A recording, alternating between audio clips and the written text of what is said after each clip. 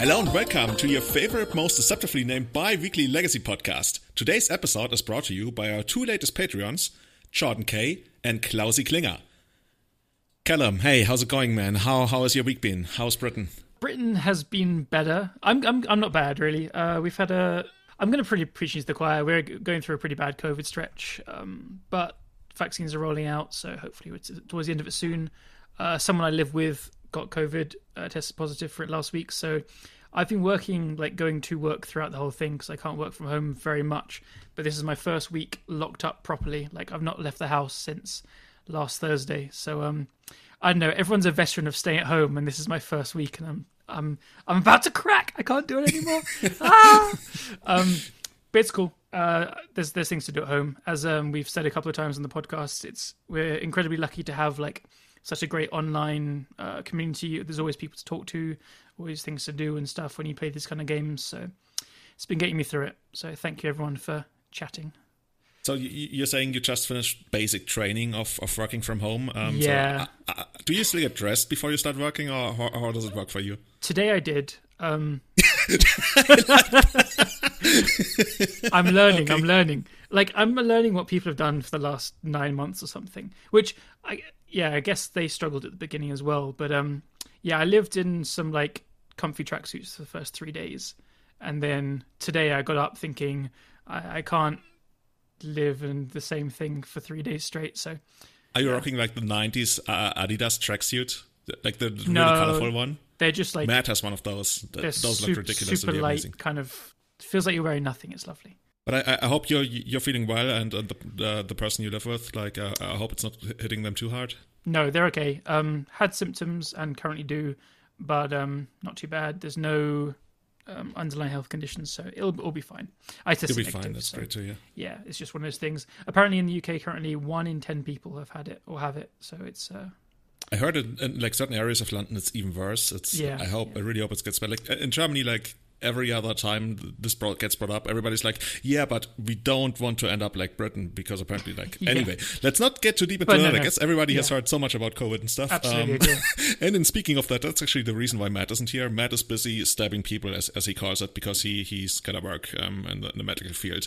He likes to stab people in the face as a dentist, but this time I also got to stab people in the arm for the vaccine. So this is what's going on that end. I was about to say, don't mention the dentist part, just talk about stabbing people in the face and see what happens. But yeah, the usual listeners will know that he's a dentist. I mean, Matt might take some interest in the way people perceive him, and I don't want to just announce him as the face-stabbing killer. I don't really know whether the military has actually any use for that kind of skills. Or can I edit this episode? You want to edit this episode? Be my guest. I might cut something out. We'll see.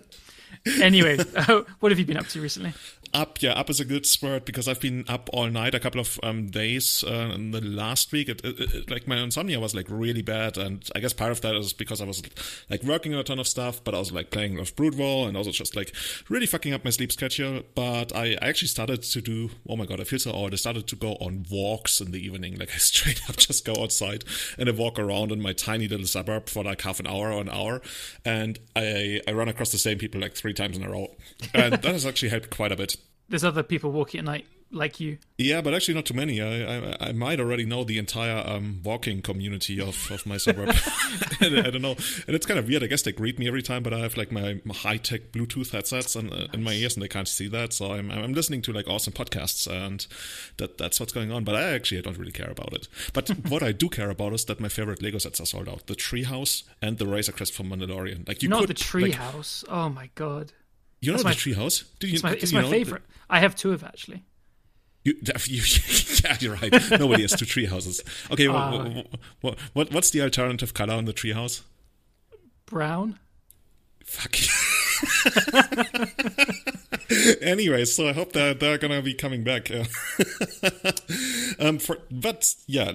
Somebody whom I'd love to have back on a future episode, even though he's our first-time guest here on Everyday Eternal, is my good friend from Japan/Germany, Kai Sawatari. Kai has been around the legacy community for pretty much over a decade now, I think, at this point. And he's made a name for himself as a very famous INT player. He's had like a couple of really good GP finishes, got a top 4 GP Kyoto, got 70th place at Lille. He got a Bazaar of Mox in top 8, and he also got second place in the so-called God of Legacy Tokyo tournament, which we're going to hear a little bit about later. But first of all, Kai, how's it going? How's the morning? We were just like in the pregame talking about breakfast in Japan. Which kind of breakfast did you have today? Hey, good morning, Julian, Callum, and everyday Eternal. It's Kai. I just finished my breakfast. I had some rice and miso soup and some boiled eggs. I skipped on the fish for now, but yeah, that's what I've been up to. Good to be here. Do people eat sushi for breakfast? Oh hell no. That's like eating steaks for breakfast. No. You don't do that. Wait, you don't eat steak for breakfast? I mean, I don't. Maybe you do. Maybe Kobe beef or something. I hear that's like really, really expensive and really tasty. But yeah, it's so cool to have you on.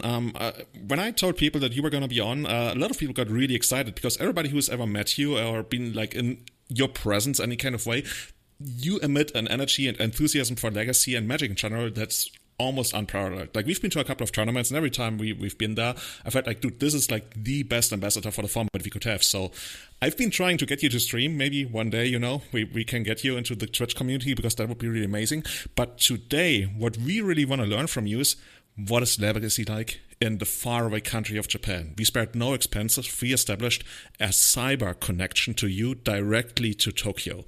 And we will make use of this connection to talk to you over the internet and learn more about Japan. So Kai, how did you end up in Japan? I know that you grew up in Germany. I think you were actually born in Japan, right? But then you moved over here, and now you've been back in Japan for something like 6 years?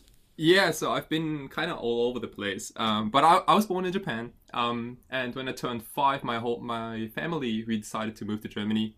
That's also where I started to play Magic when I was 10 years old. I got some crappy comments and uncommons from all the students, like Bog Imp. That was my very, very first Magic card from the dark. I still have it in my binder.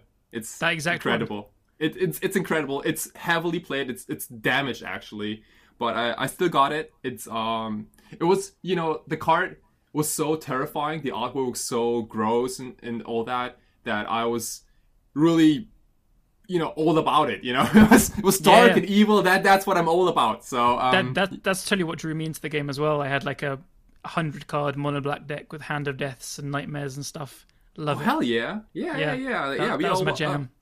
Man, skulls are evil, and oh yeah, people are evil in Wizards, and the more skulls, the better. And it hasn't really changed, because as you said, like my favorite deck of all time is probably Ad Nauseam Tendrils, followed by Doomsday, and they all got a lot of skulls on them, so it hasn't really changed yet. So many skulls. Yeah, but so I started playing Magic in Germany. Also went to the most GPs when I was around the Europe area. Grinding a lot of GPs in like France and Italy and Czech Republic and so on. And 6 years ago, I made a big decision in my life to come back to Japan, just because I wanted to kind of explore what it's like to live in a country this far away from Germany. Because even though I was born here, I can speak the language, I'm not 100% on the same level with all the other Japanese in terms of like how they think, how they talk, how they discuss, how they play Magic, how they like literally everything, right? So have you picked up on like Japanese slang? Because you basically you learned it from your parents, and I guess at 5 years did you go to kindergarten? And there's not too much like actual badass slang going around in kindergarten, at least in Germany. Oh, you don't know how much you can talk when you're a 5-year-old kid. It's insane. You talk about all nonsense. It's obviously like a mix of Japanese and then Gugu Bibi Gaga Japanese, but it's a lot. It's a lot. Yeah. I mean it's 1 or 2 years before you go to elementary school, right? So I mean you are hopefully like fluent in your native language. Ideally, yeah. But that's actually really interesting. So how much do you actually remember from back in Japan in kindergarten? Is that like a huge part of your past, or do you mostly associate home with Germany? Yeah, so Julian, don't tell anyone. I know it's a podcast, but don't tell anyone that my Japanese is basically the Japanese of a 5-year-old plus a little bit of plus a little bit of extra steps. It sounds good enough to me. Yeah. So No, yeah, but for that's a good example. So I can't read the news in Japanese. I have to read the news in Japanese in German, for example, or in English. It doesn't matter. But the kanjis, like those kanjis are really, really important, obviously, and you need to memorize like about at least 2,000-ish to properly read, like science newspapers. And my level of kanji is definitely below that. Not far below, but and But you can read magic cards, right? I can, yeah. Oh man, I kind of want to skip here to the first week when I got here 6 years ago. Go ahead. Because so I started to work at this company called Tokyo MTG. They're the third biggest magic store in Tokyo, and the biggest community mostly for foreign people and for people who like EDH and chill games. Like not a lot of competitive play, but like a lot of hangouts. That's where I worked for 6 years, and it's been a super awesome store. Anyway, I was there the first week, and I didn't understand a single thing they said, because all these keywords in Japanese were like ridiculous to remember. You had a few simple ones, like for example, flying is wait, trample is torampuru. So come on, really? That's amazing. Yeah. It's torampuru, or first strike is fast strike. Seriously? Yeah. Like, dude, I love this. Right? Like, yeah, I think I can speak Japanese as well now. Let's do it. Let's get to Tokyo Julian. What's denim walk? Oh my god, what is that? That's a land walk. If your opponent wears anything made of denim, oh yeah, it can't be blocked. Yeah, so you take the word for example, mountain. It's yama, like Fujiyama, for example, yama. Yeah. And then watari, Watari. Watari means to kind of like to go over. I mean, basically walk. Oh, that's really cool. So you arrived there, you're like, oh, this is going to be easy. I'm like a native Japanese, even though I'm like on a 5-year level, but come on. Yeah. And then you were looking around, guys, can we just like speak English, please? Like my third language. It was so embarrassing because before I came here, I became a level 1 judge, and in the first couple of days, they Tokyo MG, they didn't really know what to put me. And I was like, I can do anything, and say, okay, well, why don't you judge for one day? And that was a Friday Night Magic, and I think that was the worst day of my life by far, because I didn't understand a thing, and I got questions from Japanese players, and I was like, well, yeah, maybe you're gonna figure it out yourselves, or like, I couldn't even answer, so it was pretty bad. I imagine this like when you arrive in a position that you're not really qualified for, and then when like the first decision you have to make when your underlings, quote unquote, come to you, you're like, what would you suggest? People are like, yeah, I get to draw the extra card. And the opponent says, no, I get to draw the extra card. You're like, the first guy seems more credible. You draw the extra card. Like, what kind of judge is this? Both you draw, it's fine. Kind of is the best judge. Oh, actually, you know what that reminds me of? I think like many years ago, we actually did commentary on something, or we were on a podcast together. I really don't remember. But I remember that I asked you how to actually properly pronounce Umezawa's Chitte. And you actually told me like live on the thing that you don't know, and you need to ask your boss at Tokyo MTG, who I think actually was a German back then. Or I guess he still is. Yeah, I mean, he hasn't changed. I mean, he's still German. Yeah. But yeah, it's a Umezawa no Jitte. It's Jitte. It's also no in the end. Yeah, it's not GT or some chits or chit. Oh no. Oh no. Yeah. That's really bad. That's so bad, right? I've played against a lot of people that say here's a jit, and it's like it just feels so wrong. So I'm glad to hear that it's definitely wrong. Yeah. Like especially when they name it on Cabal Therapy, for example. So, no, that card is not in my hand. You gotta try better than that. You once told me a story like your opponent named a card on Cabal Therapy, and you didn't know which card he named. So what did you actually do then? Oh, that was a crazy dude. This was a crazy story from the GP Kyoto. Yeah, where I top 8'd. And it was in day 2, and There was back in the day when Dig Through Time was legal. There was a lot of Grixis Delver. There was a lot of Omnitel and Miracles. I was playing Ad Nauseam 10-year-olds, and I got paired against this guy who played Grixis Delver, right? And he doesn't even probe me. He just goes for the blind Cobalt Therapy, and I go, okay, well, go ahead. And then he says something in Japanese, and I assumed that was the card name, and I just put my hand on the table. And I watch him, and he doesn't say or do anything. I was like, okay, well, probably he might have missed. And I picked them all up, and then he said, oh, no, I actually double hit. It was your Infernal Tutor. You have 2 copies in your hands. And I said, oh, okay, all right. Dude, maybe he really got you. Maybe just like he said, like LED or so. You're like, he called you bluff. He's like, this guy doesn't understand a single word of Japanese. Actually, I'm just gonna. Or is this where we call a judge and the judge is like, okay, you discard your Infernal Tutors, and then he discards his Infernal Tutors too, in the fair way we were talking just now. Everyone discards everything. Yeah. And we both throw a card. Yes, exactly. Like that. Okay. Callum, you sure the COVID hasn't started yet? I don't know what you're talking about. The fever dream judging? I'm definitely not going crazy, I promise. Oh, awesome. Do you want to play some D&T? I hear that actually just won the showcase challenge. So this is my cry for help. No, Karen. That's the code, the safe word. Okay, I get it. But Kai, you went to Japan, and I think the last time we talked before you went to Japan was at Ovino in Milan, and you told me you wanted to make this change because you had to figure out what you want to do with your life. And tell me about it. It's like, when you arrived in the Japanese scene, you said you didn't really understand much, you didn't really like know the culture, I guess, of how it goes, because whenever I see like Japanese streams, it always feels like everybody's playing a little bit differently. It always feels like there's less smack talking, even though I don't really understand it, but like people, they don't have this thing where they are trying to put on a show or intimidate their opponent. Is that really how Magic is played in Japan, or is that more like the stereotype of the polite Japanese that's not actually like fully true? Well, generally, players in Japan are very, very polite, almost too polite, to be completely honest, because if you're too polite, then it's also kind of hard to make new friends, if that makes any sense. Right? Because if you're too polite to your opponent, then you almost create some kind of like a barrier between you and your opponent, and be like, hey, this was a nice game, but let's don't get closer any further. Or that's as if like in German you used C in a tournament, like, you know what I mean? Yeah. That would be so weird. And or like all the English speakers are like, well, we only have few. We always make friends at every tournament. Right.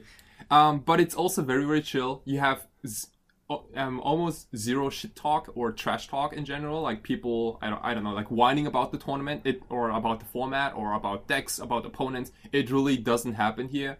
So all the GPs and major tournaments I've been to in Japan were like so relaxed and chill. Even after like the 7th or 8th round, I was like, oh wow, it feels like it just started. So that sounds like a dream. Oh yeah. Like, complaining about luck and stuff is one of my least favorite parts of the game or any games. It's so hard to answer, right? What do you even tell that person? Do like, you say like, yeah, it happens, You know what I tell people when they do that? I at this point I'm just numb. I just tell them, yeah, you should have just played better. Even if I was playing Belch and I killed them on the first turn and they're like on Elf, so like they had no way to stop me, and they tell me, oh, you got so lucky. I just tell them, oh no, you should have just played better. Like, their comment is so stupid, so I'm gonna try to one up their stupidity by adding even more to it. And I think that's the only way to deal with that. And it's actually the only thing I consider hilarious. But yeah, that's my way to deal with that. So in our play group in London, we made up a thing where if you want to complain about a match or anything, you have to give a cookie to the person you're telling it to. And so people just didn't have cookies with them at these tournaments, so they couldn't tell their bad beats, and it kind of spread around, and it kind of cured it for a bit. And so you try to stay away from the people who are carrying cookies because they're going to be salty. It's like a big red flag. Don't come near me. I have cookies. That's actually quite interesting. Yeah. But Kai, what else are you doing in Japan? So you moved over there. You told us you started working for Tokyo MTG. I think you brought a lot of Tokyo MTG merchandise to the European tournaments. I think there was one GP in Lille where half of our group of friends was wearing the Tokyo MTG shirts. That was kind of cool. Is that your main job, or what else are you doing right now? I think you also got some sweet side gigs going on, right? Yeah. So Tokyo MTG was I worked there for 6 years. I stopped there half a year ago. But I did loads of stuff. like doing like content for the store, doing the whole graphic design thing, so the homepage and like everything on social media, and took care of all the Japanese and foreign employees there. It's probably the most international store by a big margin, really. It was a lot of fun hosting events, doing bilingual pre-releases, all sorts of awesome events, artist events too. And but obviously because of COVID, the store had to close last year, and I was like, hey, maybe I wanna do the next step, and I'm currently looking for like a new step in my life. I don't know what that's gonna be, but I'm looking forward to it. Meanwhile, I'm also doing some side projects. The biggest one of them is finally my own painting project. It's called Sawatari Doodles. It's SAWATARI and then Doodles like DOODLES.com. I'm painting mostly in acrylics, also sometimes in oil, a lot of abstract art. And I've already had my 2 big exhibitions here in Tokyo, one in Shibuya and one in Shinjuku, and it's been really great. I've also sold a few pieces, also to some Magic players. That's cool. Very cool. Yeah, so that's what I've been up to. Do you take commissions? I do. I actually just got a commission from a good friend of mine who's gonna get married next month. So he wants to get some sort of commission, which is gonna be on the altar or at the entrance area maybe. So that's kind of cool. Which kind of art is that going to be? Like, to give us an idea, which would be the last set that Wizards would have even considered printing your art in? Or is it like something contemporary that they would also print today? So I really like to draw with like strong colors, like color expressions and faces. Usually with either like masks or some weird abstract shapes in it. I think if my art was on a Magic card, it'd probably be on one of the earlier sets, I want to say. Just because in earlier sets such as like Dark or Legends, like so much weird art was allowed, like you could paint anything and be on the Magic card. But who knows? I mean, who knows? Yeah, really. I mean, like people like Seth MacKinnon, for example. He made a name for himself. He's a absolutely like fantastic artist, and some of those like a little like different, quote unquote, different artists. They also get very popular these days. So who knows? Yeah. Awesome! I'd love to see some art of yours. You said you had an exhibition in Shibuya, right? Shibuya is that like isn't that the hip district with like the big crossing that everybody knows about? Like I didn't know much about Japan until I actually started like watching a lot of travel vlogs from Japan, but I knew about Shibuya. And have you made it as an artist if you get an exhibition there, or is that just like me imagining things? Shibuya is definitely the area with the big crossing. I think it's like on average, I think 1,000 people crossing it per minute or so, or some ridiculous number like that. And I got a little lucky by having a good friend of mine who works at a international half tourist information, half bar kind of hybrid, which is exactly where the crossing is. And she asked me, like she came over one day to my house, and obviously like all my whole apartment is covered by paintings. I don't have any walls left. And she was like, wow, this is kind of cool. Can we maybe do like some sort of like a collaboration? I was like, yeah, I'm all about it. Let's do it. And the next month, most of my stuff was there for almost 2 weeks, I think. Yeah, it was pretty sick. That's really cool. So we're definitely going to have the link to your website in the show notes. But to get back to Magic, I wonder. We hear so many stories about Tokyo. Tokyo, I think you have like 24 million people, like more than Canada or something in the greater Tokyo area. There's like a lot of stores. I think you've told me on many times that you can basically play Legacy on every single day of the week, sometimes even like several times a week. How do I have to imagine that? Because I come from Munich. Munich is like 1.4 million, and we have exactly one store, and we had to beg them forever to even just get Legacy FNM. And now you tell me what Tokyo is like, because I still can't like fully understand that. Yeah. So the first year at least, when I came here, I was like every day when it was my free day, I was like, okay, I wake up. Do I have a plan? Yeah, maybe. No, if I don't, then I can at least go to a legacy tournament. Like, so going to a legacy tournament was always plan B if I don't have anything better to do. Which, I mean, the first year I was all about grinding anyway, so I went to all these tournaments, and you have too many of them. It's crazy to say, but I think Tokyo has too many tournaments. It also has tons of players, but it's crazy how in one city sometimes they fire like 3-4 legacy tournaments at the very same time in different locations, and they all have between, I want to say, like 20, 30 to up to 60 players each. It's massive. This is every day. It's so it's a little more on the weekends, obviously, okay. But Makes sense. but still on the weekdays you have, because every day has their daily tournaments, right? And some stores they do more modern and standard or draft. Some stores do more legacy. But yeah, that's crazy. That is so much legacy. I'm so Right. jealous. I mean- I'm going to go book a flight now. I think let's get over there. That's so cool. Like we were similar here in London, Julian. Like until I started doing some events with my friends, we just had nowhere. Like apart from like once a week with 15, 20 people, there just wasn't this kind of thing. And so to hear that there's like 20 to 60 people on the weekends firing in multiple places, that's just crazy. I didn't realize it was such a high number. That's so cool.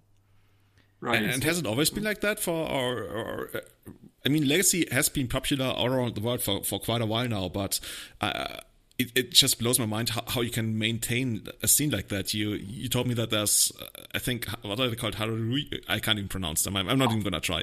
The store, that Saito store, right? Yeah. I think Legacy especially got very popular post 2015, because that was also when, with GP Kyoto, the very first Legacy GP in Japan, right? Before they didn't have any Legacy GPs in Japan. But I think that GP really pushed the whole format like so far in terms of, what stores like to run now, what people are all about, like buying duels and, playing, I want to say, the best format ever. Prove me wrong. So You're allowed to say that on this podcast. We are very legacy positive here. But yeah, how does it work? So do you have like, because you gotta make up your mind, right? Which store do I go to when there's like several events happening at the same time? Do you just go to the nearest store, or are there certain stores where you say, okay, here is where I go when I really want to grind hard against the best players in all of Tokyo or even Japan? Or are there also more like quote unquote newbie stores? How does one decide where to go? And maybe in case, like, probably like not a lot of our listeners are going right now, but if they are going in the near, like say sometimes this or next year, like what are the most common stores to go to, and what are their specialities? yeah, so I think generally Hareruya, so Hareruya, is the biggest store by far. They got a tournament center. That's a store with 300 seats, and they're usually all taken. It's a massive store, and they have a feature match area, like an actual stage with like lights and all that, and they have like 10 PCs in store where you can order cards from. They have a huge floor with single cards being displayed, and I think 5 or 10 buying counters.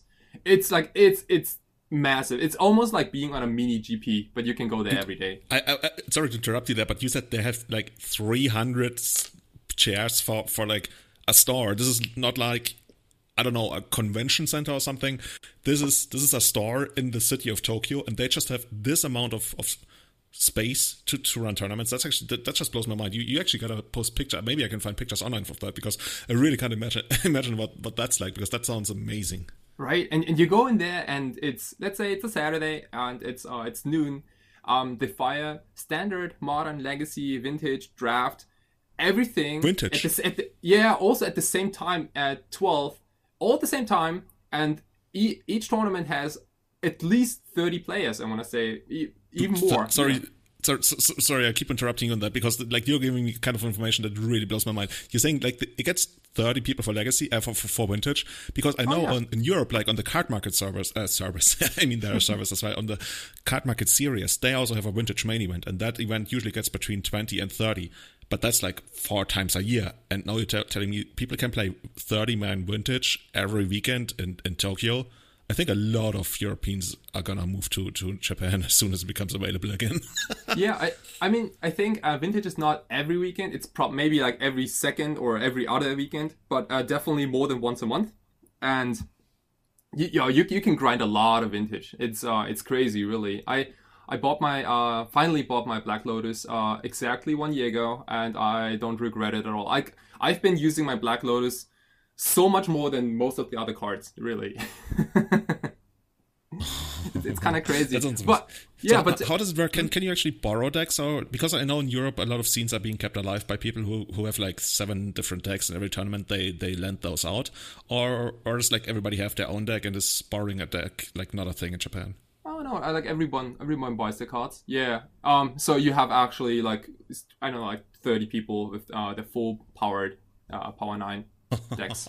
But I think because about your question, why there's so many players who are willing to pay so much money and for Magic, is that I think generally people are working hard in Japan, right? Like they do overtime. They really dedicate their lives to their jobs. So they work so hard that with the remaining time, they want to kind of squeeze everything out. So they basically dump all the money into the decks, for example, into new formats, and just kind of go all in. Because I think the quote-unquote nerdy culture is also way more accepted in Japan. You know, the dirty culture, and what by dirty? Oh no, not the nerdy. Nerdy. Oh, there's lots of dirty culture. Lots of stuff get pixelated. Like, oh, you have like a white border card. Yeah, let's pixelate that. We can't show that on stream. Oh, okay. You actually, I think you actually told me that once that in Japan, being nerdy, quote unquote, is much more acceptable in society. Whereas I know it's gotten a lot better in Germany, at least, maybe also in Europe.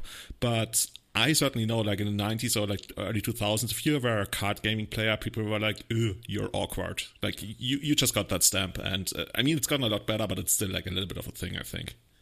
Oh yeah, definitely. I remember how I used to hide it on first dates in Germany. And then I had some first dates in Japan. I didn't even hide it. You know, I just said it straight up, and it's like, yeah. And I play this card game. You know, it's kind of like, I always say it's between poker and chess, and that's when people get really excited. And it's like, yeah, I mean, it's that with extra steps. So I use that same description too, actually, to people that don't know it, because it is pretty accurate. Yeah, it's cool. So how does it work when you date somebody in Japan, but your Japanese is just on a level of a 5-year-old? That must be quite the experience. Maybe they like the 5-year-old. Like not that sounds terrible. Let's cut that out. I was about to say the attitude. Let's edit this bit out. That sounds terrible to say they like the 5-year-old. It's all right. I mean, I'm usually the guy sitting in the corner with like milk. Yeah. Oh dear. Awesome. But so yeah, you're saying Haruya is basically the big store that everybody should check out, especially for the tournament center. Yep. Which other stores would you recommend? I would guess Tokyo MTG, but you said they're closed down. Is this like temporarily, or is that going to be gone? I mean, it's been an up and down, I think, for quite a while now. I think the store is open again, but again, there are no events there, but I think people go there to free play. Yeah, Tokyo MTG is the biggest international go-to store for especially for casual play, to appreciate Magic art, because that store also has a lot of Magic original art. I just saw the original art of Mystic Snake, for example, being displayed there, and many others. It's kind of insane. And then you also have some other stores. For example, it's one is called Big Magic. I think it's the second biggest store. It's been there, I think, even longer than Haruya. And then there are so many others, Julian. Like even in the Akihabara area, which is a little bit in the east, they have in this Electric Town City District, they got more than 13 stores. And I'm not lying here. You know, they actually got 13 stores. Not all stores have a player space. Some of them are like very small, and they have a couple of showcases maybe. But you know, you can still get Magic cards there, and so you can spend a whole day only in Akihabara and grind through all these stores and see what they have, so see what they're up to.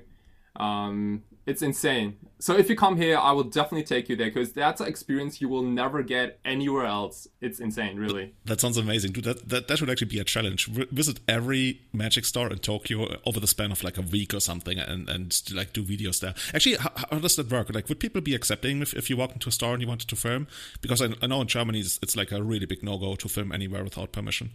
I think it's the same rule, and no matter where you go, right? I think. In the US, you can probably film anywhere, as far as I know.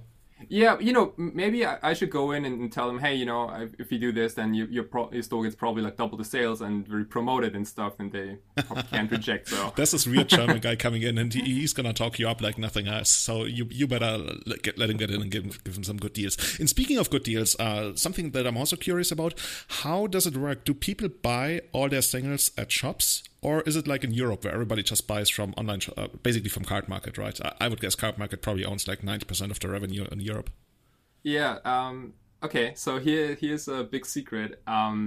So there is no such thing as Magic Card Market in Japan, and that's the reason why all the stores are there. You know, like, so everyone goes to a Magic store and buys packs, singles, everything in a store, and that's like, otherwise these stores couldn't survive. I think if there was a Magic Card Market platform where everyone can just upload their cards and buy other cards from other people, then why would you need stores, right? Except for a player space. And maybe this is also one of the key successes of Magic in Japan. And like, my personal opinion is that I think it's totally fine. Like, I'm happier if I pay a little more to get my cards in a store, but I also have all these stores around which run all these events, you know, rather than vice versa. Makes total sense. I actually just never thought of it like that, and my head is just like popping. It's like, oh my god, it makes so much sense. Like, I would snap do that in a second. Like, I would pay more and not use Magic Card Market if we had all these stores as well. I just never considered it like that. So yeah, very jealous of what you have, actually. Yeah, this is really interesting, because now that you put it like that, I remember that in Germany, the support for especially Legacy started going down once Card Market became big, to the point where probably one of the best stores in all of Germany, Funtainment in Nuremberg, the owner ended up closing the shop after like a couple of years, because he said he doesn't really want to trade on Card Market, but then after a while he started doing it, and he told me he made so much money on Card Market that he needed to rent a second apartment just to like, basically he rented the apartment above his store just to store the cards, and then he started storing the cards at his parents' place, and that was full as well. And eventually he decided, okay, I'm gonna give up my LGS and I'm gonna use the entire space just for trading and for like keeping my cards around. I don't even need to run the LGS anymore. I'm just gonna do Card Market trading. And I mean, that's a perfect example of basically support breaking down because of, well, online shops. I mean, I'm not blaming Card Market here. It's also like basically players do what they wanna do in the short run, with probably out really considering the consequences in the long run. And I certainly did that as well. But now that you put it like that, yeah, there's, I guess, hashtag support your local dealer, right? That's how it works. Oh, definitely, yeah. I mean, you know, if they get, because player spaces are never get charged, right? Like, you can always go there.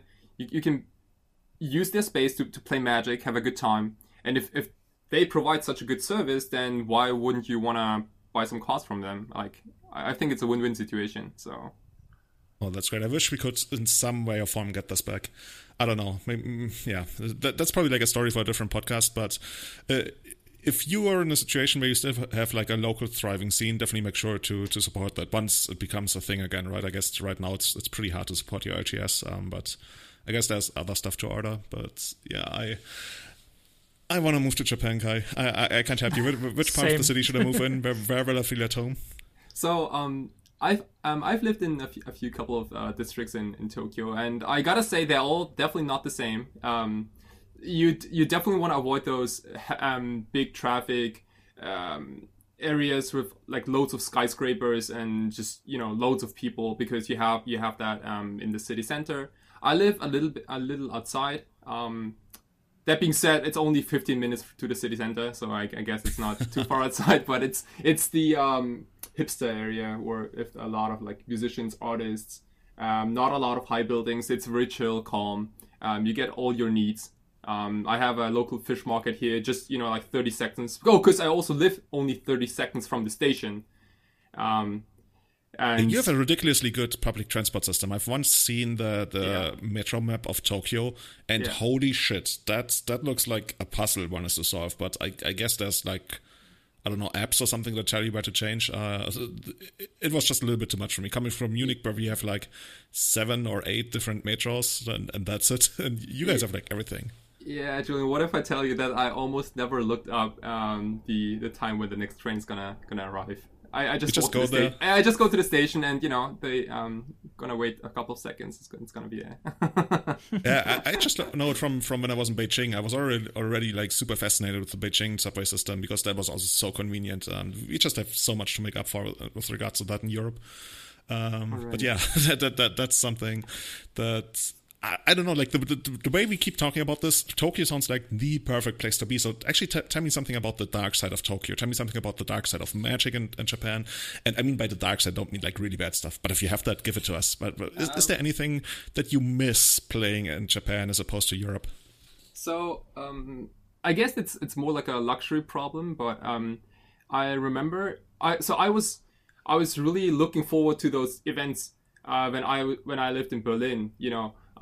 These talking about magic events, like for example, being like, yeah, so this Sunday there's this big tournament in this other city, like Hanover, or, you know, like somewhere where we have to drive at least 1 hour, and we got there with some friends, and we talked about decks and stuff in the car, and obviously there was a lot of trash talk also, but it was a lot of like, you know, like getting pumped, getting prepared for a tournament.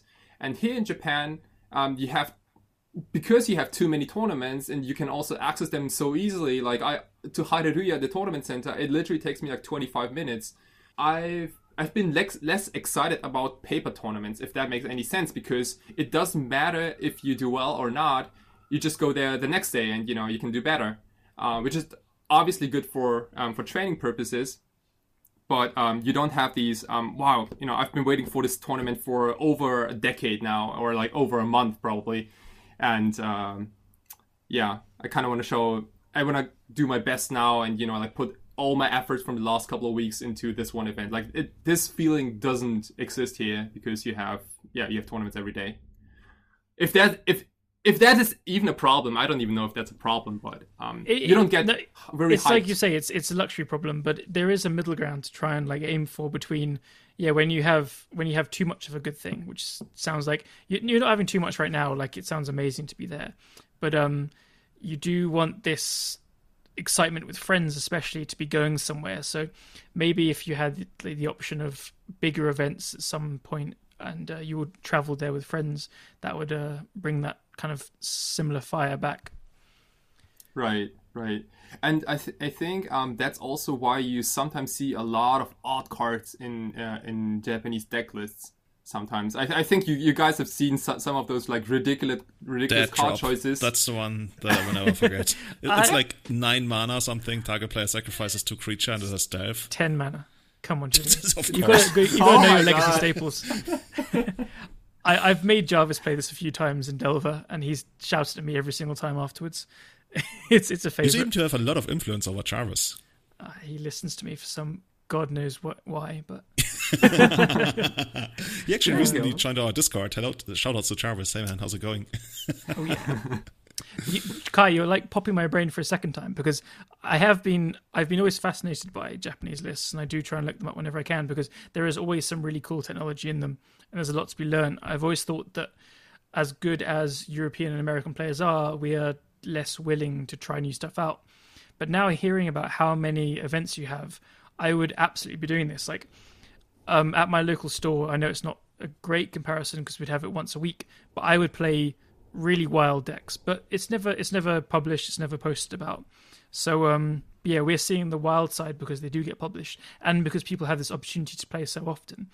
When people don't have the opportunity so often, they don't want to waste their time, energy, or money like playing something off the wall. But if you're able to play at least once a week, if not more, it makes a lot of sense to be dead dropping people. So I love Is it. that a term already? Like dead dropping people? Oh yeah, I think whenever someone plays like a really weird card and destroys someone with it, I like calling it dead dropping now.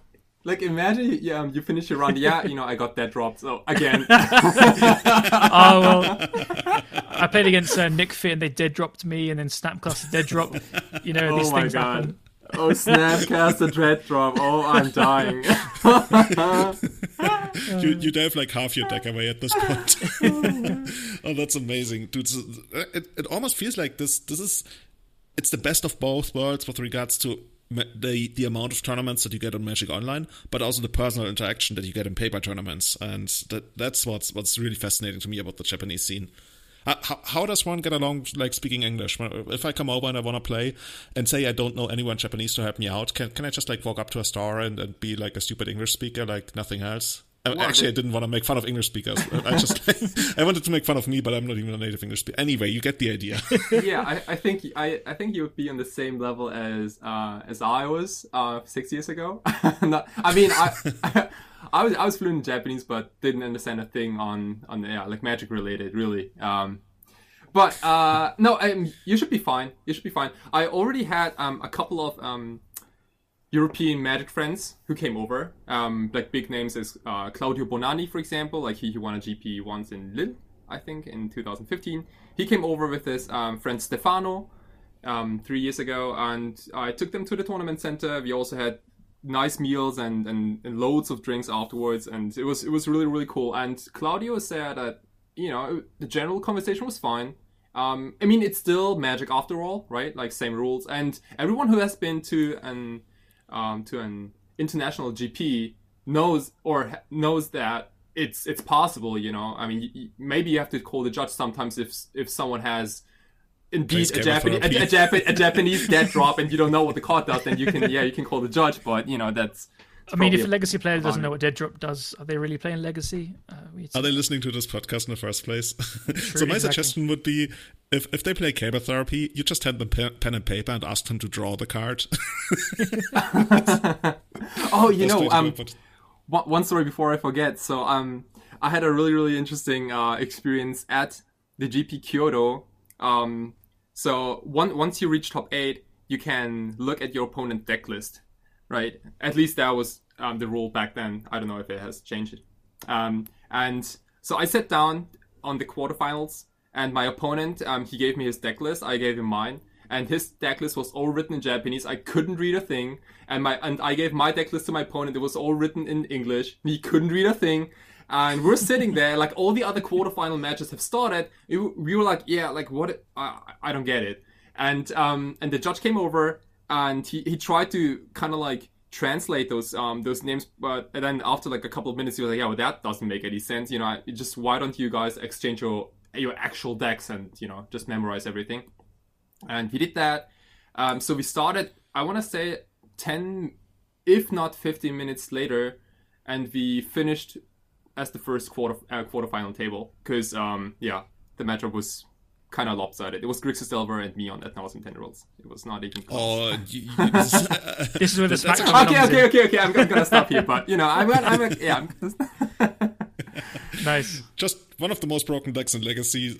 Easy matchup. I mean, that's always the thing, right? Between A&T and Delver, there's always this like people on both sides think they're favored, but I'm biased to believe more into the ad nauseam Storm side of things. I mean, the matchup is historic at this point, doesn't really matter, but that's one of the biggest stories of Legacy, combo and Delver players not being able to agree on who's favored in the matchup.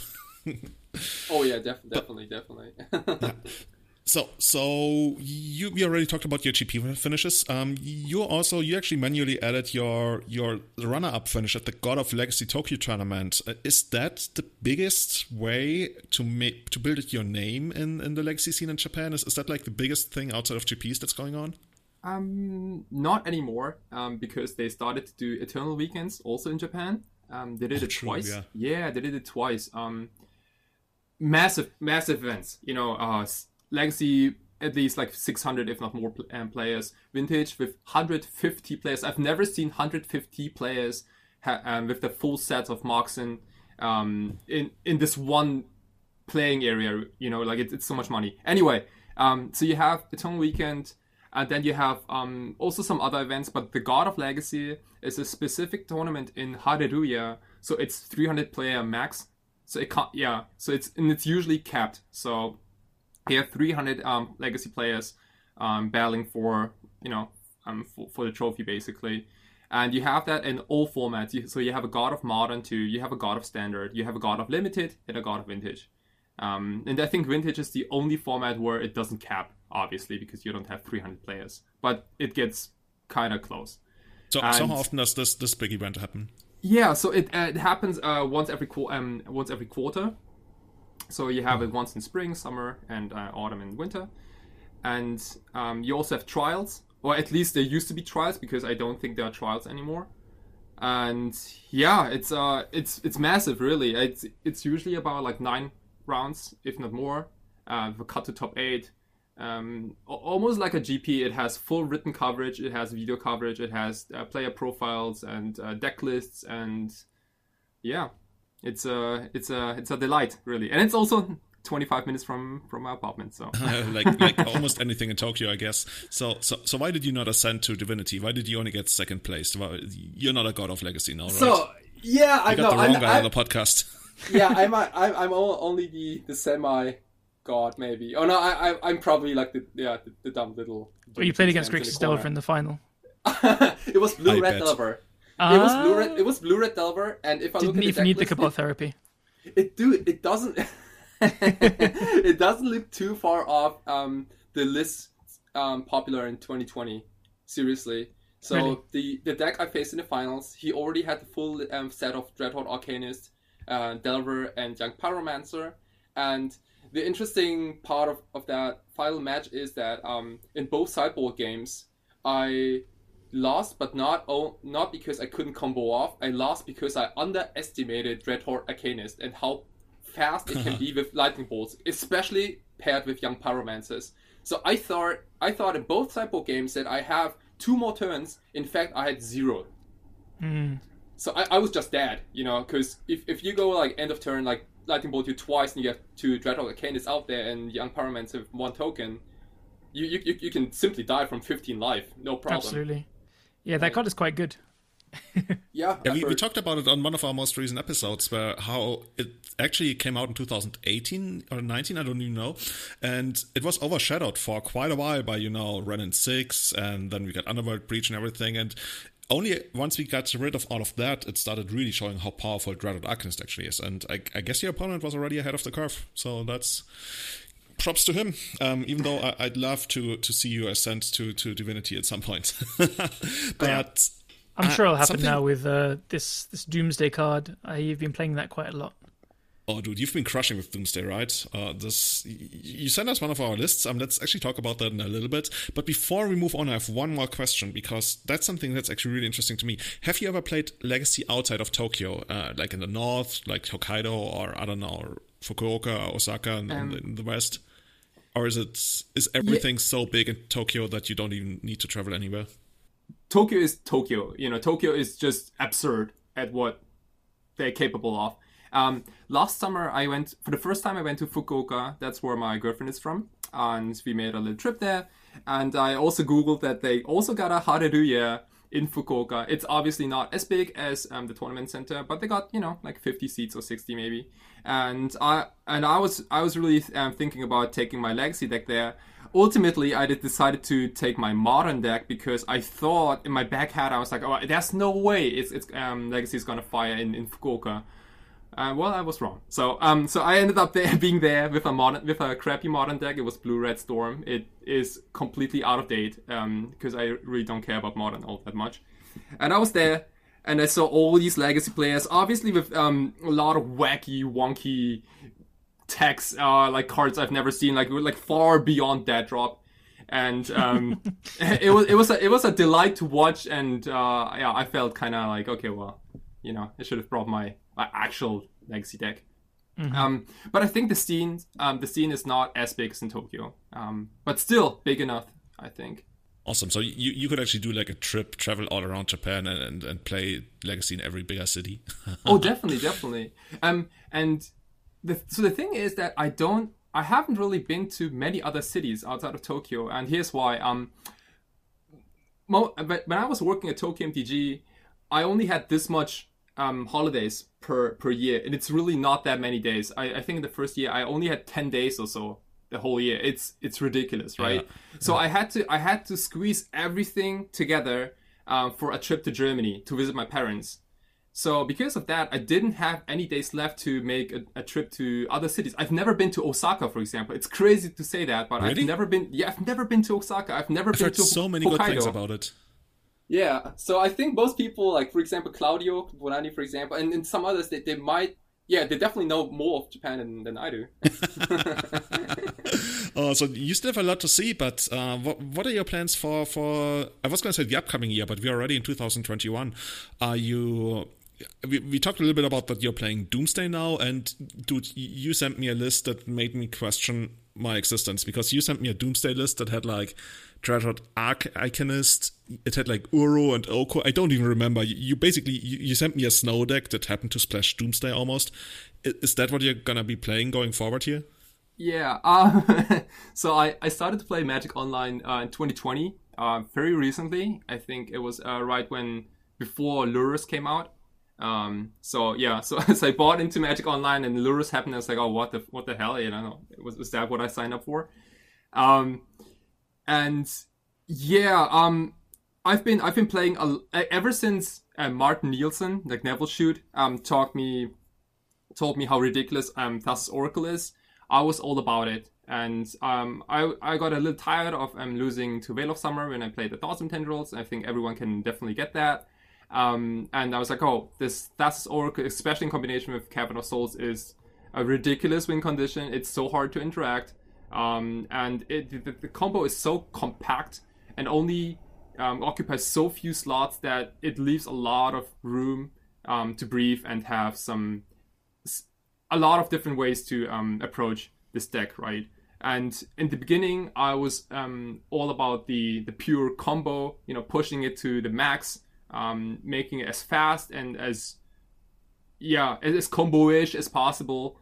And these days, I'm kind of doing exactly the opposite, because I feel like so many cards in Legacy are broken. I feel like 5 years ago, you could only name a few really broken cards in Magic. And I kind of like Past in Flames as one, Natural Order as another one, and Jace the Mind Sculptor. Yeah, you get the idea. But these days, so many of the cards are must Force of Will cards, such as Dreadhorde Arcanist, for example, Uro Oko, obviously, and some others too, that you really, like, there's no reason to not play those cards, if that makes any sense. I mean, I've seen Uro Oko also splashed in Elves, for example. This is no joke. Really? Dude, my least proudest memory was when I played Oko and Elves and I stole a Dreadhorde Arcanist with it, and I used it to flashback a Glimpse of Nature. Oh my god! What do you mean, like, low point? That's amazing. Yeah. So it does get old after a while. So did you then, like, after that league, put a Tiger in your deck and put some Arcanists in your deck? Dude, don't give me ideas, because that's like I'm still thinking about maybe I'm gonna recreate like Blue Elves and get some Fossils and stuff in there and just like fully commit to the mid-range plan. And you can flashback Green Zenith after it gets countered for Dry Arbor. Yeah, just get another Dry Arbor. Yeah.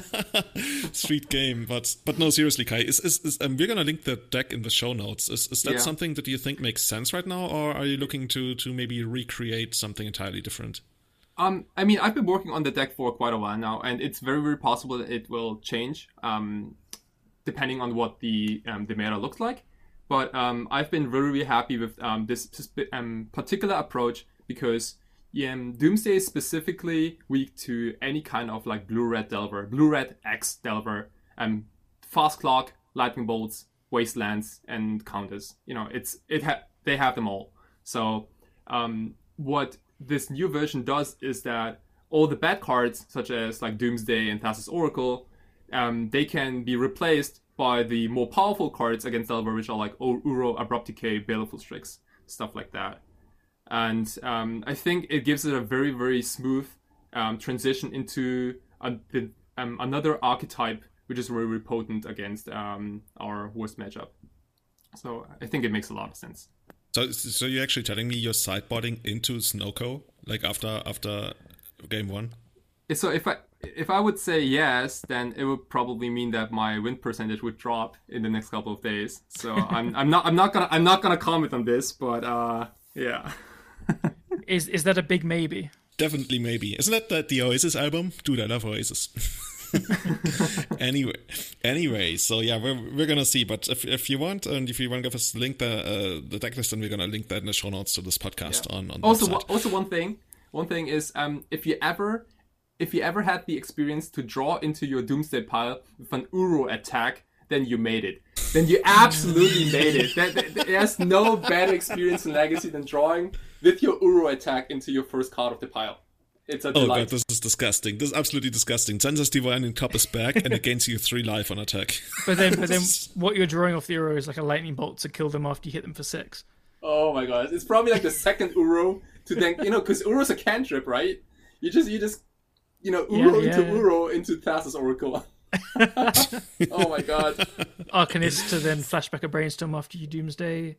Oh my god. It's like drawing maybe cards. We should just send this part of the episode to Wizards of the Coast to see what they're thinking. Yeah. Or maybe somebody's got to move to Seattle and crush them a couple of times in tournaments, because I hear Wizards and players, they can actually play in local tournaments now. They're no longer banned from any kind of play. I think they only can't play in big events, but there's not too many of those happening online right now. Actually, what is it like in Tokyo right now? Is everything on lockdown, or how does it work over there? How is the situation? Yeah, so in December, the Wizards of the Coast in Japan, they decided to lock down all the stores, so no events are allowed until I think the middle of February, if I'm not mistaken. The stores are still open, so you can still buy cards or play casually, but there won't be any events. And let's see from there. Yeah. Okay. So actually that's interesting. I didn't even know that Wizards can basically tell you can't run Magic events, but of course they can't stop you from opening. But they can tell you, well, if you're going to run Magic events, then we're going to withdraw whatever star level you have with us. So that makes sense, so that they can exercise influence over that. Awesome. Okay, so why don't we move on and look into a couple of listener questions. We actually received quite a lot from a couple of people on our Discord here. And the very first one, I really don't know what to make of that.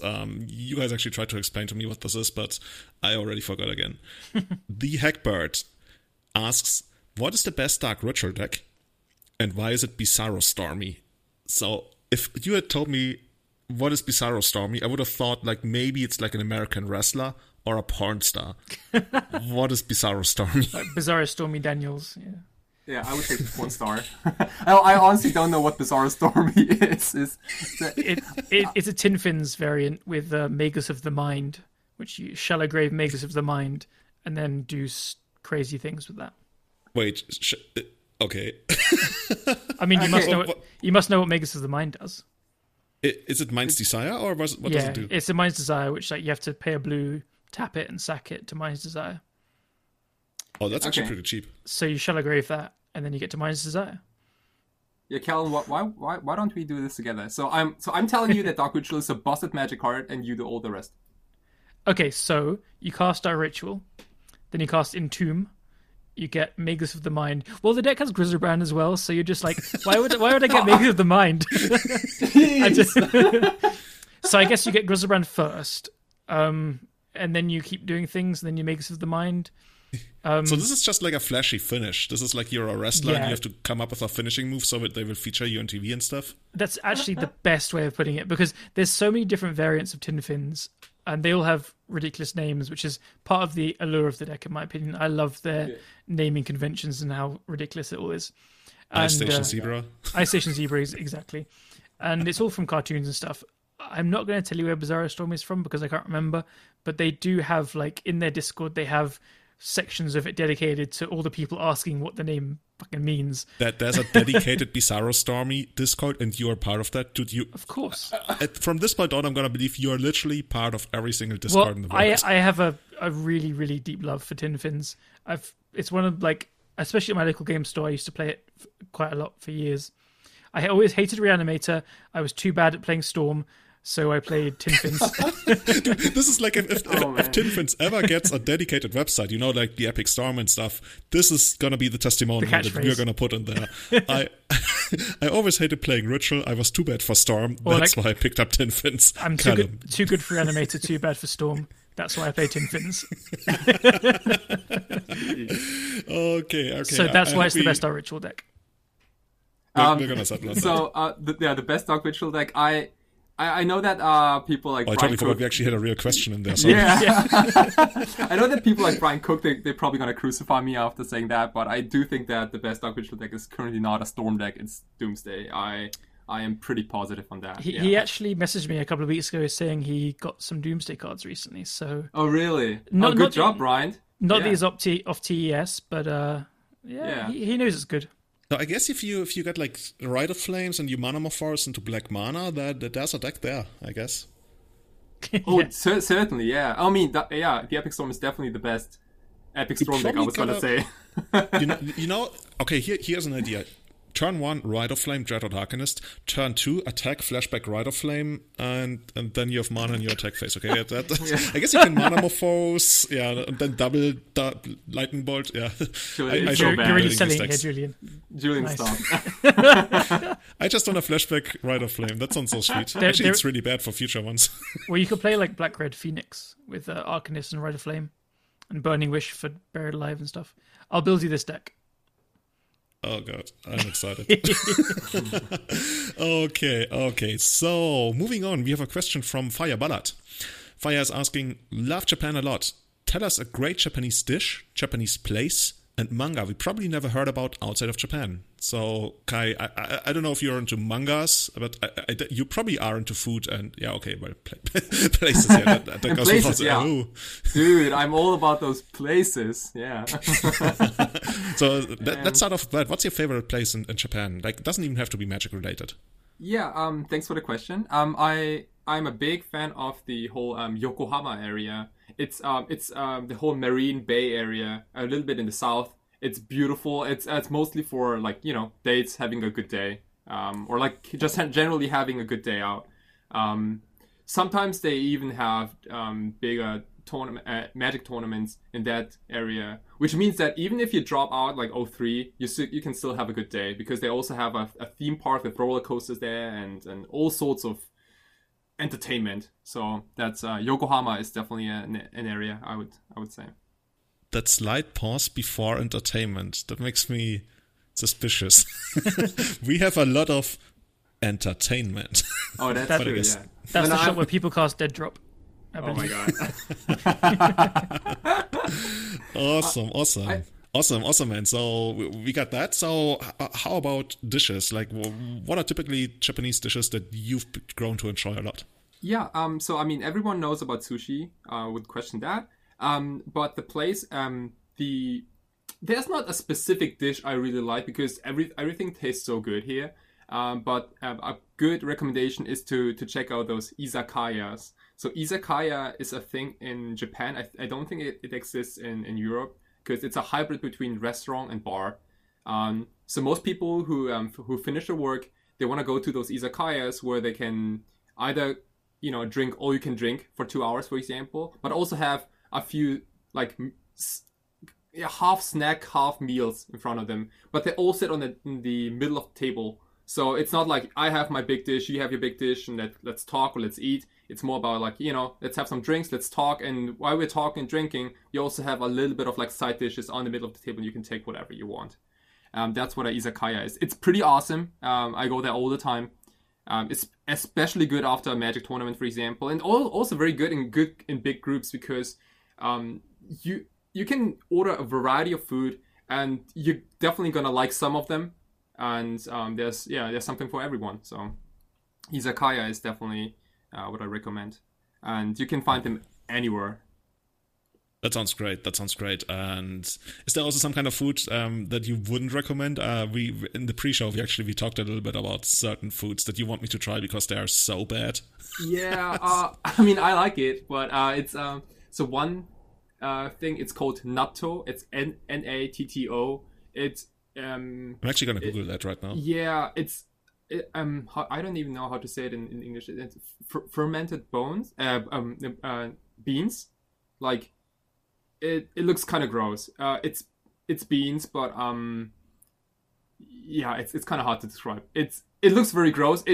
I'm looking at it right now, and I think Callum would be all over that because this is what they eat in Britain for breakfast. Allegedly. Oh God! I've been to like British places when I was there for like trade fairs, and they gave me exactly that. And it's not. Yeah, I don't know what to make of this. How do you spell it again? Let me look it up. It's natto. Natto. All right. But at least I eat it on rice. This I is can nothing like English make food. my piece of rice. This looks nothing like English food. This is so much better. Come on. Oh my god. Come on. Oh god. Don't be so rude to natto. Are you telling me also you don't like English breakfast? I like English breakfast. Yes, it tastes nice. English food is not the best, to put it politely. Have you ever heard of a Wigan kebab? No. Okay. Is that like a doner kebab? It's a video. It's a bit of a meme, and it's just the worst food it's you not can good imagine. When your food is a meme. Oh, I need to send you the video too. We'll link it in the show notes. This is a great example of British food and English people. I shouldn't actually say British, it's English. We're just the worst. Oh my god, okay. Okay, I like kebabs, but you make it sound like it's something I probably don't want to taste. Like to me, thus far, the worst I've ever seen was pre-packed haggis in Scotland. It was called haggis in a hurry. So if you were like in a hurry, you just grab haggis from the store and you eat it while walking, I don't know, somewhere. It was like pretty disgusting. A Wigan kebab is a buttered balm cake, so just like a really, just a white roll with a meat and potato pie in the middle. That's it. Ew. Plain. Oh, dude, I forgot that you guys do that thing in England where you put like meat inside of pies and stuff. Like, what the fuck is wrong with you guys? Just Google Wigan kebab right now. I don't even know if I should, but I'm actually gonna do that. Should we really put it in the show notes? We're probably gonna lose a ton of subscribers. They can just search for Wigan kebab. Oh my god, this is disgusting. This looks like a mushroom growing inside of a kebab. Yes. Yes, that's the best way to put it. Okay. Oh my fucking god. Oh. And here no, there's no way that this is a thing. Oh my god, this is serious. This is like a fucking giant mushroom inside of a kebab. And like, there's not even sauce or vegetables or anything. Yeah. And then you eat this with a portion of like really shit chips with like so much gravy on. It's just a bucket of gravy with some chips inside. So I guess so you don't have to like taste the vegan kebab. Maybe we're gonna have an episode on English food in the near future, but this is too much for me right now. Yeah, I'm still subscribed to the Church of the Holy Doner Kebab. That's my thing. Yeah. Okay, so Callum, you probably cook a lot, right? Like if there's only this much food outside, then I don't cook as much as I should. I'm vegetarian as well, so I don't go near these kind of things. Oh, but, okay. You got a good excuse to not eat those yes. ridiculous dishes. Okay, yeah, I like that. I ate meat until I tried one until I had a Wigan kebab. Then I turned vegetarian. Yeah. Now that you say that, I think I might also be vegetarian. I just turned vegetarian just right now. Awesome. Okay, so that's our part about the dishes. Do you read mangas? Is there like a manga that we might not have heard about that you enjoy? Man, as much as I like to, I don't have any recommendations for manga. The last manga I read was One Piece, and I was 12 years old. Sorry. Okay. So, moving on. SC Tilly, or Skittilly, has a question about the best shop for Legacy in Japan. I think we already covered a lot of the different shops. Yep. Calum, you want to say something? Well, based on what we've been talking about, I would like to go to all of them, honestly, because as you've described them, I mean, Haruya sounds incredible. I mean, just like mind-blowingly good. I knew that Legacy was obviously very popular in Japan, but until talking to you, I didn't realize to the extent. Like, this is more than twice as much as I expected, and it's just amazing to hear. And I think it goes to show just how much is being played there, and how much influence we could try and take from like in America and Europe and any other place in the world. So we should pay more attention to the results coming out of there. And I would just go to all of them if I could go. We should go and do like a you know how they do beer runs? We need to go to every pub in an area. We should do like a magic. Like shop a pub run. crawl. Oh hell yeah! Exactly. Yeah. Play one round per store. And have like a 10-round tournament at the end. And you have to run between each one. Dude, I have so many great ideas for that. Dude, we really got to do that once it becomes possible. We could do like one shop every day of a week. That sounds amazing. I actually have one more question. Legacy blew up, kinda like it became a really massive thing in the West once Star City Games started streaming. Is there also like lots of streaming, like Japanese streaming? I've seen some Japanese streamers get on Twitch lately. Is that like the place where everybody in Japan streams? Because I know that, for example, in China there's like a dedicated Chinese streaming platform, so they don't really use Twitch all that much. Oh, interesting. Okay, I didn't know about that, but yes, some people do stream. But I think the old Star City Games videos, I think they really like pushed Legacy so much, and I think they're probably also part of the reason why I've been liking Legacy for such a long time. There is no store or no like service community for streaming specifically in Japan, but some people do it for fun. Yeah. Okay, but they do it on Twitch, so it's not like we're missing out on something that's happening on a totally different platform. Yeah, so there is another platform.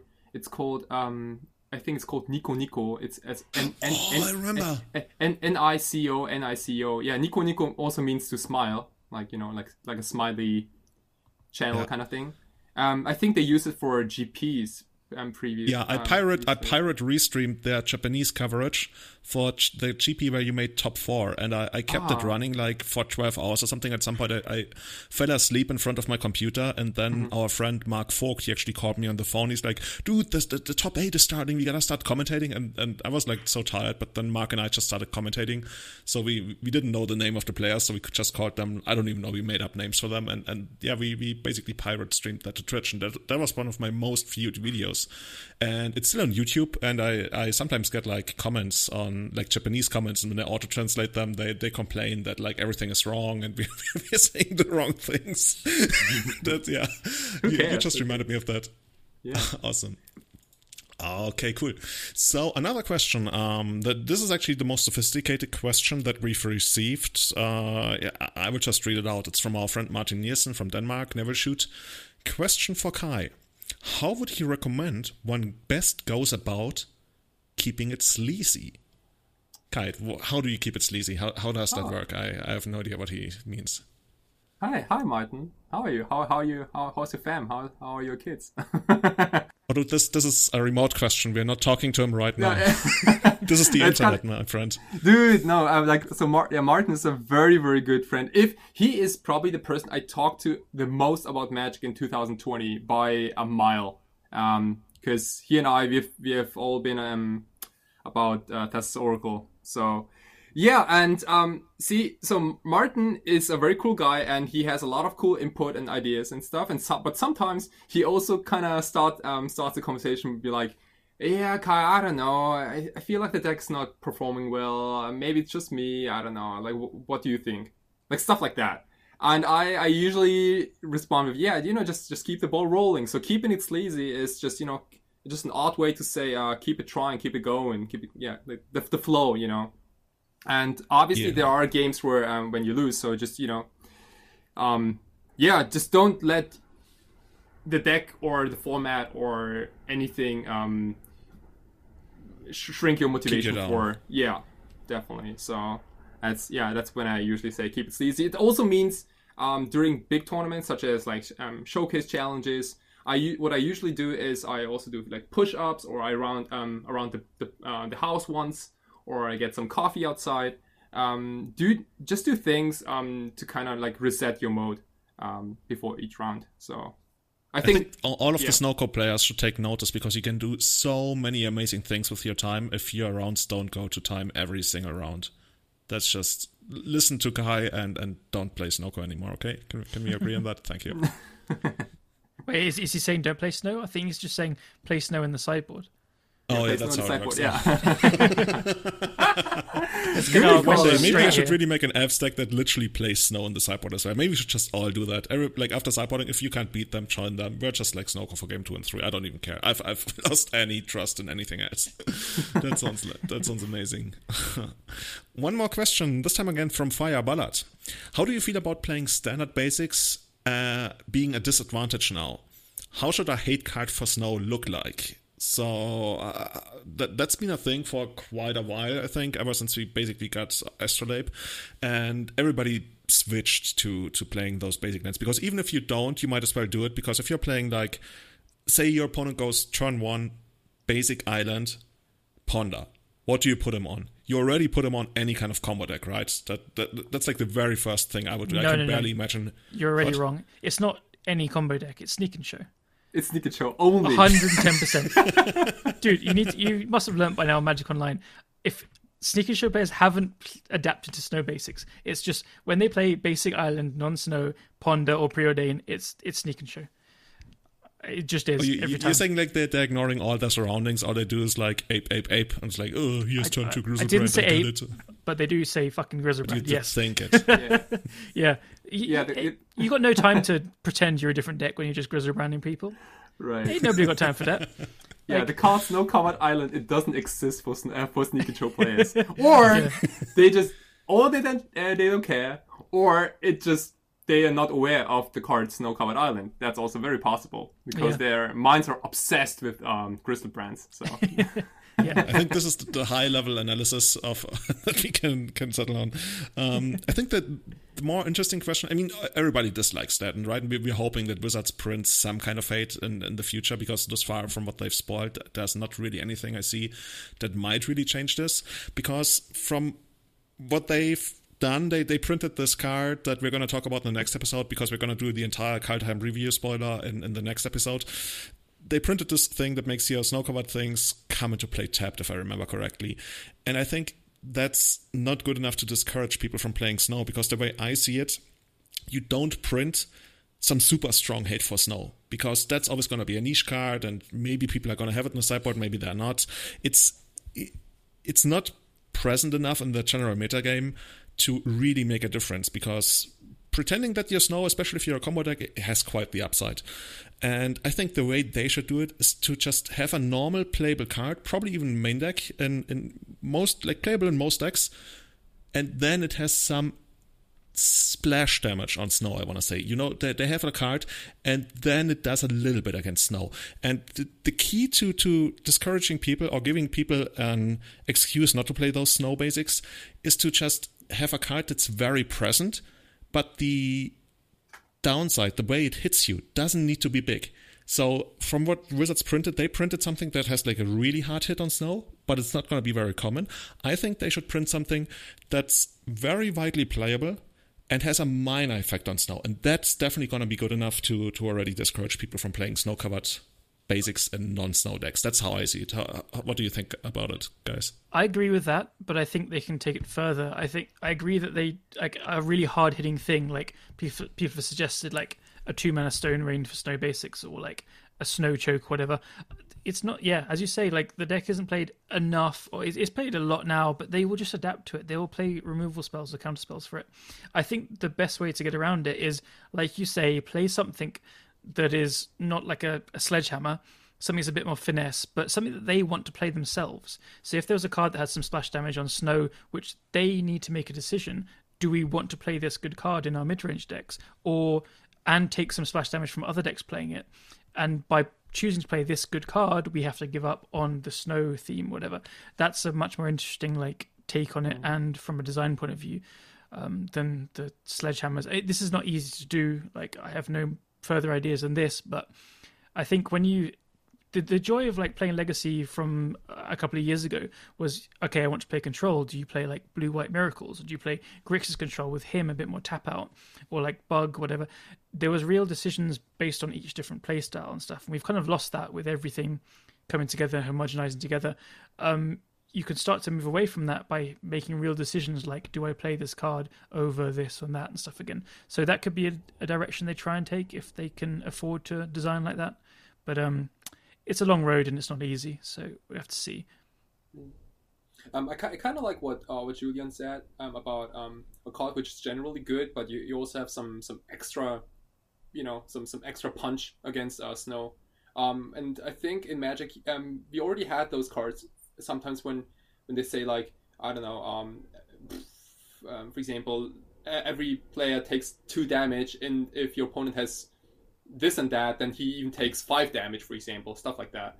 So, if your opponent has I mean, that in Modern there used to be a card, right, that deals 2 damage to something, but if they have like a blue card or so, then it deals 5 damage. Right, stuff like that. Yeah, definitely.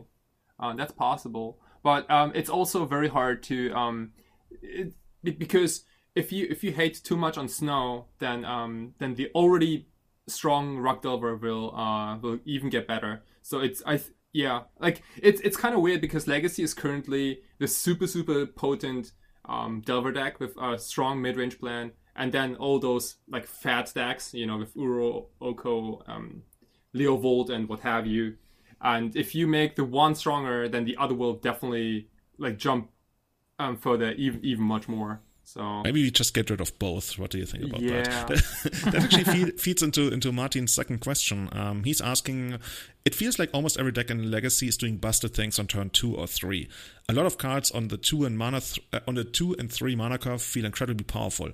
Was it always like this, or is this an effect of 2019 and the Fire design philosophy? I have a lot of thoughts on that, but guys, go ahead. What are your thoughts on this? Is this like a new thing that the 2 and 3 mana slots are what's dominating Legacy? Go for it, Kai. Go ahead, Callum. Oh yeah, nice. no. Go ahead. I said it first. Go on. Okay. So I think we can all agree that there were definitely busted 2 and 3 mana things even 10 years ago. I want to say. If I think about cards like Goblin Lackey, for example, or Mother of Runes, like Goblin Lackey is from Urza's Saga, and he is a must-answer creature on turn 1. If you don't have the bolt or the blocker, then you're probably in a lot of trouble. And in trouble, it means they're probably going to drop a War Chief. But, I mean, you get the idea, right? So I think there were only a couple of very problematic creatures or / planeswalkers which you have to handle immediately, otherwise you lose the game. And like Stoneforge Mystic is one of them. If you don't have the bolt, then the Battle Skull is gonna hit you hard. The same obviously for Jace the Mind Sculptor, probably up to Oko, the most powerful magic card, or like one of the most powerful magic cards ever. And it's kind of hard for Wizards to keep printing like same level card stuff, because people like to get very hyped about new releases, and if you print cards which are obviously worse than previous versions of very similar cards, then like what's the point of first buying them and then also playing them, right? So it's a lot of unfortunate events, but yeah, Dreadhorde Arcanist and Oko Uro, they definitely feel like incredible powerful plays you can make on turn 2 and 3. And you have more of those must-kill answers and must-kill cards in 2020. Yeah, what do you guys think? I think part of it is the cards are obviously just getting way better. It's pretty clear in the last couple of years we've had a slew of like not just like good in Legacy, but actually defining cards. I mean, the conversations right now are centering around Dreadhorde Arcanist, Uro, and Oko, and Astrolabe. But I mean, let's not forget about like even Narset is barely being played, but was in some conversations. There's Khan, there's Teferi as well. Sometimes coming out Veil of Summer. I mean, there's just so many strong cards. I'm probably forgetting about some really obvious ones. We've also had like a bunch of bans. It's been a pretty crazy 2 years. Part of the general direction has been so many cards either like give you velocity, or like especially just drawing a card, or like Arcanist flashing back cantrips. We've moved away from a format where you can use your life total as a resource.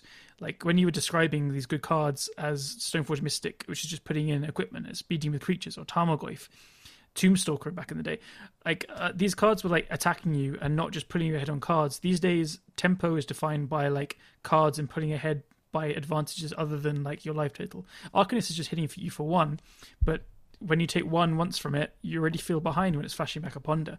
And so this immediacy of of these cards needing an answer straight away is what really defines the push and power level, in my opinion. So let's bring back life totals as a resource, okay? Hey, Callum, I got an interesting question for you, for both of you guys. What did you guys think about Dark Confidant when it came out? Do you guys remember? I do. That was 2005, right? 2005, 2006, Ravnica. I was too young to realize its power, so I was just like, I have no idea why people are buying it for so much money, but I'm going to sell my pre-release ones for cranial extractions. Okay. So I had just gotten into competitive Magic back then, and I was incredibly scared of the card because I knew when it wasn't play, I had to kill it as soon as possible. My entire mind was obsessed with Dark Confidant. I gotta get rid of that. It's funny you mentioned the card because that's like one of the very first cards in competitive Magic where I was obsessed with killing it because it's one of the scariest thing I could ever face. True, right? Yeah, and I think there were only a handful of creatures which generate card advantage. The other one being the John Finkel card, the Shadow Infiltrator. Shadow Mage Infiltrator. Yeah, Shadow Mage Infiltrator. Like that's also like you gotta kill it now, or otherwise it's gonna get out of control kind of card. So it's not like Dreadnought Arcanist and Uro are like some new wild nonsense ideas, because you already had those card generating creatures like way back then. And I was just curious what people thought about Dark Confidant when it came out, because like the power toughness 2/1, it didn't matter at all. You can just keep it there. It doesn't even have to attack. Just keep it, like Phyrexian Regioning. Whatever. Arena. What it's called. Yeah. Arena, yeah. Yeah, I think totally. the biggest difference is that back then the format was a lot slower, and I think you could build your deck in ways to basically, now we need a lot of early defenses, and Dreadnought Arcanist and Diver, like all these cards are a reason for that, why we have to focus so much on the early drops. And I think Legacy basically has always been dominated by 2 and 3 drops. I mean, we used to have this rule that if a card costs 4, it's really gotta win you in a game, like Natural Order, Chase the Mind Sculptor, Alluran, that kind of thing. That used to be like a near hard rule of Legacy. And now I think that 4 is almost shifted down to 3 with Oko, for example, but even in a way also almost to 2 with Dreadnought Arcanist, because the big difference is Dreadnought Arcanist not only allows you to get that card advantage, it also gives you the extra velocity, or let's call it tempo, of not having to pay for the card, and you basically kind of get to tutor. So with Dreadnought Arcanist, you're almost always hitting in the early game, and you get a tempo boost. And those are two things that Dark Confidant doesn't really do for you. Like, Dark Confidant needs to survive for 2 turns to even give you card advantage if you don't count the body of the creature, which often isn't really counted unless you're... I guess if you played in Storm, right, then it reduced the Storm count by attacking, but that's a different thing. And I think that's the big thing about Dreadnought Arcanist and why it changed so much, that's like Callum said, we're not really using our life total as a resource anymore against these kinds of decks like we used to, because our life total is secondary. The first thing is the strategic pressure of drawing extra cards, and long before your life total ever becomes like really relevant, I guess, unless you're up against Blue-Red Diver, you're already so far behind on cards, and that's a new thing for a 2-drop, and that's just the scary part of it. And that's why I think a lot of people, I would guess, Astrolabe used to be the most hated card. I think Dreadnought Arcanist is probably on average the most hated card in Legacy right now. And I think that's what's going on, that the 2 and 3 drops are more powerful than they used to be. Because like in the past, we had Rock Swarmonk, we had Knight of the Reliquary, like those were respectable Legacy cards, and the power level has shifted up quite a bit with regards to that. The pancake flipper, make it great again. Yeah, pretty much. The other difference, I guess, is like Dark Confidant, just to harken back to it, like it does get compared quite a lot, but Dreadnought Darkness doesn't really have even much deck building restrictions. Like Dark Confidant, you feel bad if you play it with Force of Wills and stuff. This is why Arcanist is just it asks you to play some cantrips. Oh dear, poor you. So yeah. Yeah, I guess that's a good point, right? So technically it also has deck building restrictions. It just happens that those restrictions are already imposed by Legacy itself anyway. Yeah. Totally. So yeah, that's where we stand on that. But I'm quite confident, Comic Trace, but I'm quite confident that we're going to see something. Okay, I'm just going to say that the Wizards is going to ban something. I'm going to say the bad B word. and I think we will will see about that. Yeah, there's a lot of call for it as well, and if you look at tournament results. But yeah, those are our listener questions for now. Now I actually have one last question that I want to ask Kai, and it might sound really stupid, but I've read so much about Japan and seen so much about Japan. Kai, do you have like what they call a Hanko stamp? Is that really a thing? I've seen that in videos. Yeah, I do have one. So it's like the. It's called Hanko, and so you don't sign things in Japan, but you have this stamp which with your name on it, and whenever you have to sign something, you stamp on it, which is ridiculous because anyone with my stamp can basically sign, right? Couldn't anybody else just like randomly buy the same kind of stamp in a store, or has it to be like certified through the government or something? So the most common names, such as like Suzuki, Sato, Watanabe, like these normal, like popular Japanese names, you can buy those Hankos everywhere, but they all look a little different. So some of them are like slightly bigger or have some like bolder text, for example, like and you have to register one of your Hankos to, for example, if I make a bank account, I register one Hanko. I'm messing it up too. And then you're only allowed to use the same Hanko after again, so you can't switch. What if you lose it? If you lose it, then you're fucked. Yeah. That's what it says on the bank website. If you read the terms of services, Hanko stamp. In case of loss, you are fucked. The bank gets to keep it. Easy game. We should open a bank in Japan, dude. This is easy. We just like hunt people down and steal the Hanko stamps, and that way you basically get all the money.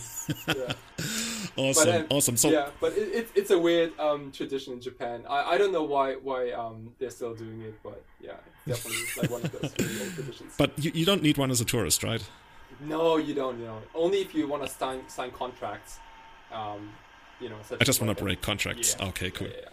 Awesome. So Kai, thank you so much for coming on the show tonight. We learned a lot about Legacy, not only about Legacy, but also mostly Legacy in Japan, lots of cultural things. It still blows my mind how many tournaments you guys get over there. That's just something that's crazy to me. How can people actually find you if they want to reach out to you, if they want to get in contact with you, if they ever were to come to Japan or talk more about their Doomsday Snowco hybrid lists? Yeah, so I'm on Twitter. It's at Kai Sawatari. I'm Sawatarix on Magic Online. Also active on the Discord channel for Doomsday, and also my art homepage if people wanna see what I'm up to. It's sawataridoodles.com. Please check it out. Appreciate it. Awesome. There's some really sweet stuff on that website. I actually took a look before the podcast. There's some really cool stuff. Great. So if you guys want to support not only Kai, because you can go to his website and buy some of his doodles, as he calls them. If you want to support Everyday Channel, you can do that in many different ways. There's 3 different ways. you can leave a review on Apple Podcasts, makes it easier for people to find our podcast, helps us get up in the ratings. So that's really a big thing. If you want to do that, thank you so much for that. You can also support us on our Patreon. So you can become a Patreon on different tiers and also make sure that we get to run the show, keep the lights on this side of the ocean. And other than that, the biggest thing is just like spread the word. Let people know about the podcast. Let people know about Legacy in the first place. Not even like our podcast in particular, but also our podcast if you want to. But really just like spread the gospel of Legacy. That's the 3 things that you can do. That would be highly appreciated. Also, big shout-outs to our Eternal Witness tier patrons, Tommy Hinks, Trent Browse, and Testacular, as well as our top-tier Grizzlebrand supporters, Victor Benatzt, Bachu Butt, happy birthday by the way, Scott Monroe, Kulish Alistay, Jeremy Gates, Henrik Korkutz, and Tom Hepp. Thank you so much for keeping us running the show, and I think, guys, that's going to be it. I'm going to definitely dream about Tokyo. I'm going to watch a couple more. Dudes, I feel so weird, but I've been really obsessed with Japan lately, like watching all these videos. I can't lie. I got to go now because I need to get out. I've got my flight to catch. I'm going over there as soon as possible. Amazing. Oh, do you have your COVID test? Oh, yeah, I forgot about that stuff. All right, I'll be there soon. Yeah, we're going to need you for the Kyle Time review, but I hear they also have internet in Tokyo, so maybe you can do it from there. Cool. Awesome. So everybody, thank you, have a great time, and see you again by probably like the end of the month for our Kyle Time review. Sounds good. Goodbye, everyone. Take it easy.